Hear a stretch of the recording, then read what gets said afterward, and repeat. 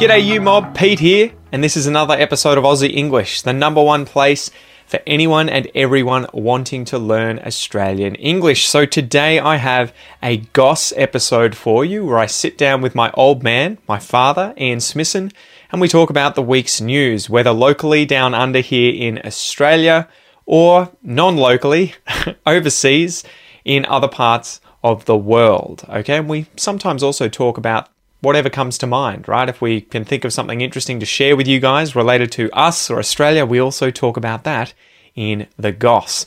So these episodes are specifically designed to try and give you content about many different topics where we're obviously speaking in English and there are multiple people having a natural and spontaneous conversation in English. So it is particularly good to improve your listening skills. In order to complement that though, I really recommend that you join the podcast membership or the academy membership at aussieenglish.com.au, where you will get access to the full transcripts of these episodes, the PDFs, the downloads, and you can also use the online PDF reader to read and listen at the same time. Okay, so if you really want to improve your listening skills fast, get the transcript, listen and read at the same time, keep practicing, and that is the quickest way to level up your English. Anyway, I've been rabbiting on a bit, I've been talking a bit. Let's just get into this episode, guys. Smack the bird, and let's get into it.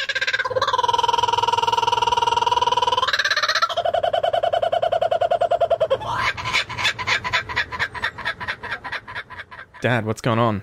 Eels. Eels. Have you ever eaten eel? I have. I don't think I ever have. Is it any good?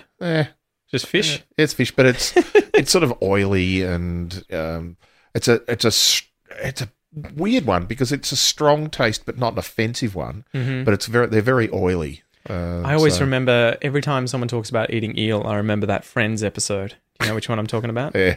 Unagi. Yes. I think it's where Ross is like obsessed with eel sushi or something, and he keeps saying like unagi. And then Rachel comes in and is like, salmon skin roll. Yeah. Just making fun of him. Anyway, so we got this story here. Freshwater eel research by Arthur Rylah Institute reveals marathon journey to the Coral Sea to breed. So I love these sort of opening lines in articles. Yes. How far would you be willing to wander for a date? Probably not as far as this aquatic animal. Depends on how attractive the date was. Well, I was thinking I met my wife through the internet and she was more than 3,000 kilometres away. Yeah. She was around about the same place that these eels go to. Yeah, the Coral Sea, right? Yeah, so she was in Townsville. Long and short-finned eels travel more than 3,000 kilometres from waterways across Victoria to the Coral Sea, and for the first time, researchers have been able to officially pinpoint where the eels breed. Scientists hoped a better understanding of migratory patterns would help reverse the species' declining population. The recent discovery came amid a research project. 20 transmitters were attached to freshwater eels in 2019 at the start of the project, and the tagged eels were tracked over the course of 5 months and were seen moving all the way from southwest Victoria to the Coral Sea near New Caledonia. So that is off the coast of the Cairns. North coast of Queensland. Yeah, okay, so that's the Coral Sea off Cairns and Queensland there. There are so many things about this that blow my mind. Like, besides the fact that you have a small animal, well, at least like compared to us, right? A fish traveling that far to breed. I always love thinking about, like, how the fuck did this evolve? I know. How the fuck did you have an eel that obviously migrating animals? You would think the thing originally evolved in the ocean then and was laying eggs in the ocean somewhere, maybe around the Coral Sea, and somehow they've traveled all the way, somewhere and found a freshwater stream or something to go up to then live its life, and then they have to go all the way back home. But it's like, and that's insane for them to actually have to transition from saltwater change their physiology completely. Yeah, to be able to manage the lack of salt in freshwater and then go back and forth like salmon, right? Yeah. And not only that, but they somehow end up with these huge distances because you're kind of like, okay, I could get it if it was the Coral Sea and then they end up in some river outside of Cairns. Yeah, right. Like 2 we're out in the ocean, away. Just head west until we get to a freshwater gradient, and then we just follow this gradient up into a freshwater stream. But you're like, how the hell do these things not get picked off? Yeah. Like, I feel like if I were to why aren't they in Sydney? Yeah. Well, they're in southwest Victoria. Why aren't they in southeast Victoria? Yeah, we have plenty of rivers, but they're not. So maybe they were hundreds of years ago. Yeah. Well, they could have been hunted out by the indigenous people who They could have been. ate a lot of them. They did. And that was the other part of the story. But yeah, it just, that aspect of migratory animals always blow my mind, because there are so many aspects to it. Often they're changing environments completely. There's how do they navigate from one place to the other, and also what are the triggers? Well, that was what this research was about. Is what are the cues that say it's time for you to leave your freshwater environment and swim 3,000 kilometres to breed? And I'm assuming I'm not a fish biologist, but I think I know enough about this species. Ichthyologist? Ichthyologist, very good. I think that they only breed once. That these adults will swim out of the Hopkins River and out into the ocean at Warrnambool and end up all the way up the east coast of Australia and out into the Coral Sea. They will breed out there, and then the elvers, the little baby eels, will at some stage during their life cycle wind their way back and find themselves back in the rivers in southwest Victoria. Only to be eaten by someone. Yeah, well, they'll be eaten a long way along the way, but and they'll stay there for the rest of their lives until they are mature enough, and then they get this signal that says, there's a flood here or whatever. And I think that was the finding of this article, was that seasonal changes. The seasonal changes, but how do you, I don't think they're 1 year old when they go. They're probably there for 10 years by the time they grow up and go, all right, it's time to go. When do we go? When there's a flood, which makes perfect sense when you get that, because you don't want to be trying to make your way through shallow water that's not moving. I guess it'd be associated with the La Nina too, right? Yeah. And it may well have something to do with water temperatures in the Coral Sea, and they're clearly not going to know what that is, but they go, oh, this is a good thing to move now because La Nina is here, and that means there are changes in weather patterns and so on. It probably means there are changes in currents, so it's easier to swim north because the majority of the currents in eastern Australia are going south. So all of that stuff is probably tied up, and they end up there. But the interesting part, I think, is the physiology. How do you go from being a little baby fish out in the marine environment and then decide, I'm going to swim up a freshwater stream and completely flip my physiology? Because the basic problem is to do with water and salt moving across your skin surface. So obviously in a marine environment, you've got the concentration of salts outside your body is higher. So you're losing water constantly and gaining salt, and you've got to have a way of getting rid of the salt and retaining water. And then you switch it over and you into fresh water as a fish.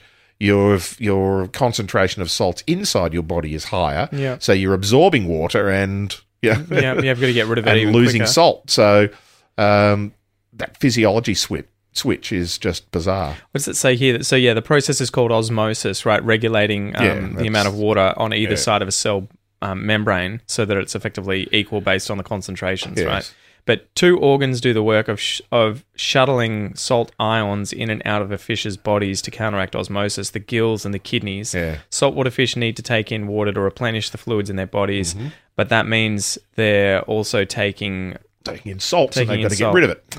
Yeah, so that was the little snippet here from one of these articles, but I'm not sure. I guess that would mean that they just have either the gills or the kidneys changing the way in which they deal with these salt ions, there'll be a developmental pumping them out or moving them in their as they're aging that changes their physiology. But that itself is interesting. Well, and how do you suddenly change it if you're an adult, you've grown, and then you suddenly decide to go back into the salt water, right? You've been in fresh water for decades.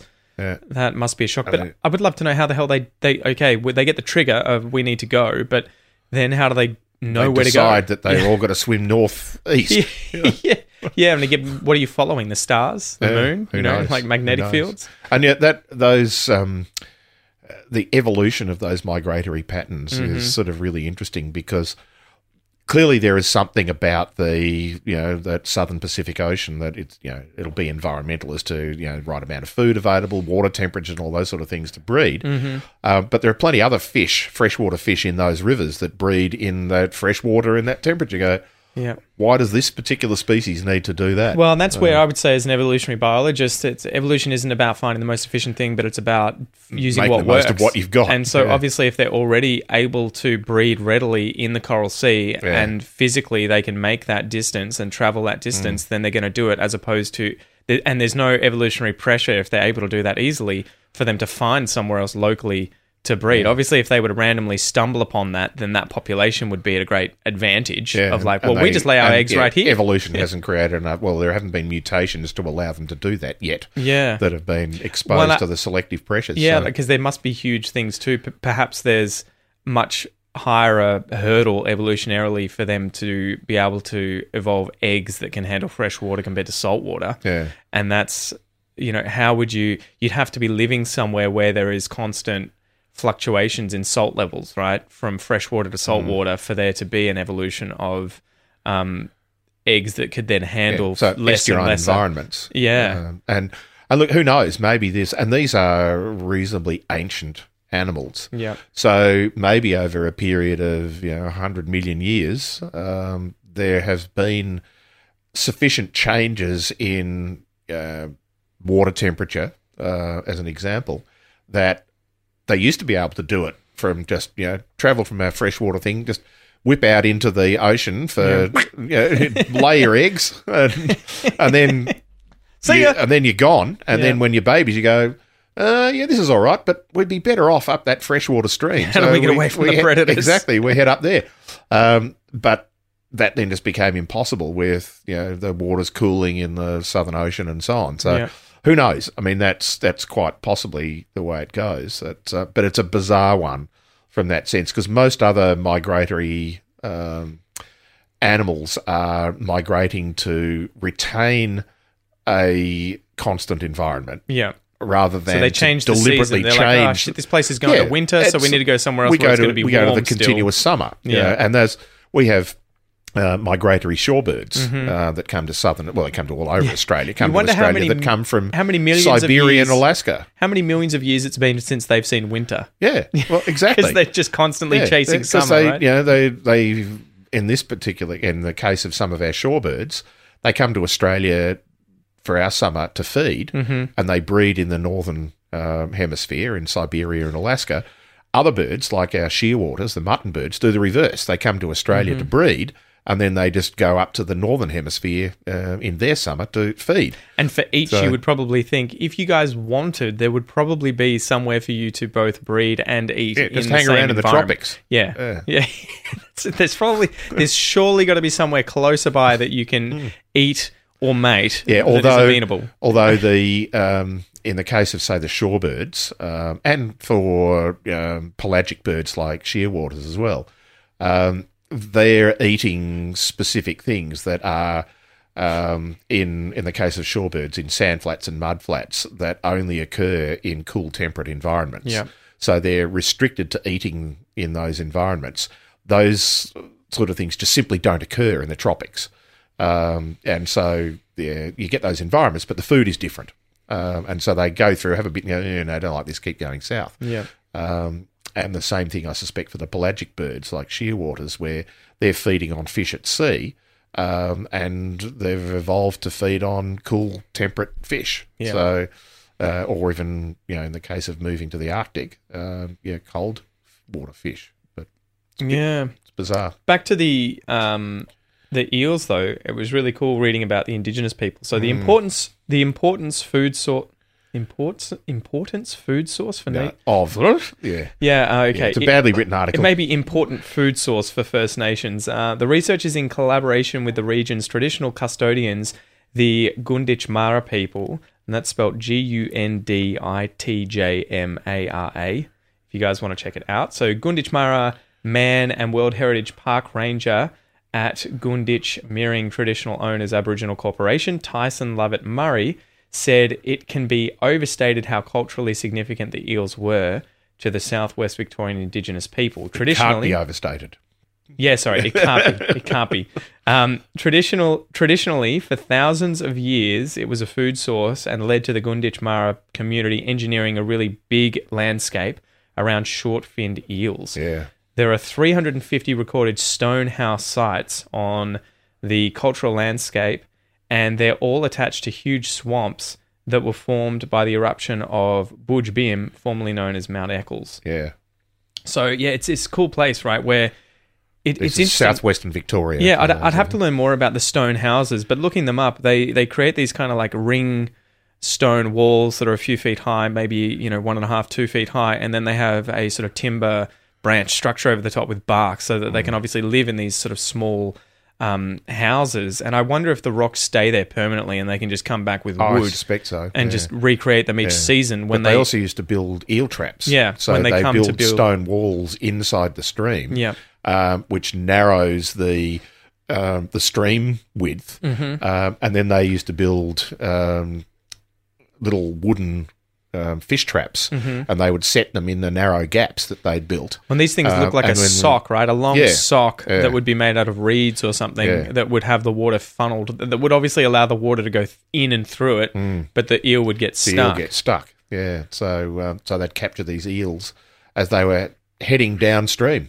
And that was about as advanced agriculturally as the Indigenous Australians got, right? Down here in southwest Victoria, which is something we should probably be proud of geographically, that they created these stone complexes, these structures that obviously were used by generation after generation. I think we did an article on this a while back. They dated back to at least 7,000 or 8,000 years, right? Or 30,000 years. Oh, was it even longer than that? Jesus, okay. Certainly not necessarily the building of eel traps, but no, the stone structures. But the people living around Lake Conda, I think, or what we call Lake Conda.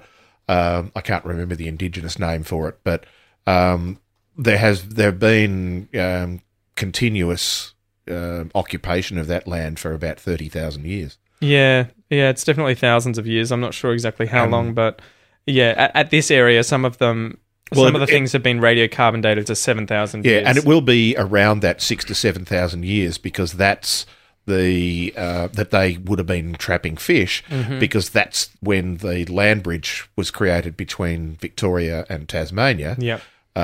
Which meant that, or disappeared, from between Victoria and Tasmania. True. Which meant that we then had the shallow water Bass Strait that would have allowed those fish migrations to occur because before that, that area wouldn't have had the same level of estuarine environments to have those fish in it. It's crazy to think that Port Phillip Bay was originally just this massive green... It's the Yarra River. Yeah. What would it have been? Like an outlet of the Yarra River floodplain with loads of kangaroos and it would have been like a hunting ground, a huge floodplain.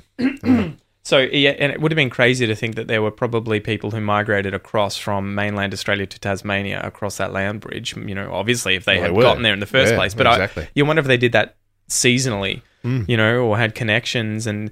The number of places that must have had Indigenous people living there that are now underwater. You're kind of it's sad that we won't probably ever know about all these locations that they would have frequented to hunt, to live, to love, to do all of those things. And look, there are other migration things around that Bass Strait migration where you look at it now. We have birds that...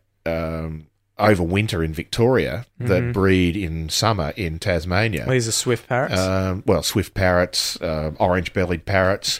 We have a lot of little tiny birds, little tiny bush birds that come from Tasmania in north to Victoria in the winter because it's just too cold for them, obviously, in Tasmania. You would guess that would have evolved. And that would have evolved because they clearly would have just migrated up and down the coastline. Yeah, through or across the bush. The land that was there originally. And then, over a period of a few hundred years... became islands. It became islands and then it just became sea. And so now we have these birds that have to migrate across some of the most dangerous sea in the world from a point of view of storms and things because it's stuck out into the Southern Ocean, but it's shallow water. So you get these storms and really big waves and all sorts of things in Bass Strait. But these little birds flying across it, and you go, surely you can find somewhere in northern Tasmania, but it's just this evolutionary pressure that for tens or hundreds of thousands of years, their ancestors have just flown that far north, and they keep doing it, even though now they have to fly 150 kilometres across the sea. Yeah. They might stop at King Island for a while, but it's it's a bizarre one, but it's that evolutionary pressure of we've always done this, so we will keep doing it. Well, and it's working. Yeah. We're still alive. Well, it works until you get to the point that like swift parrots and orange-bellied parrots are two of the most endangered bird species in Australia.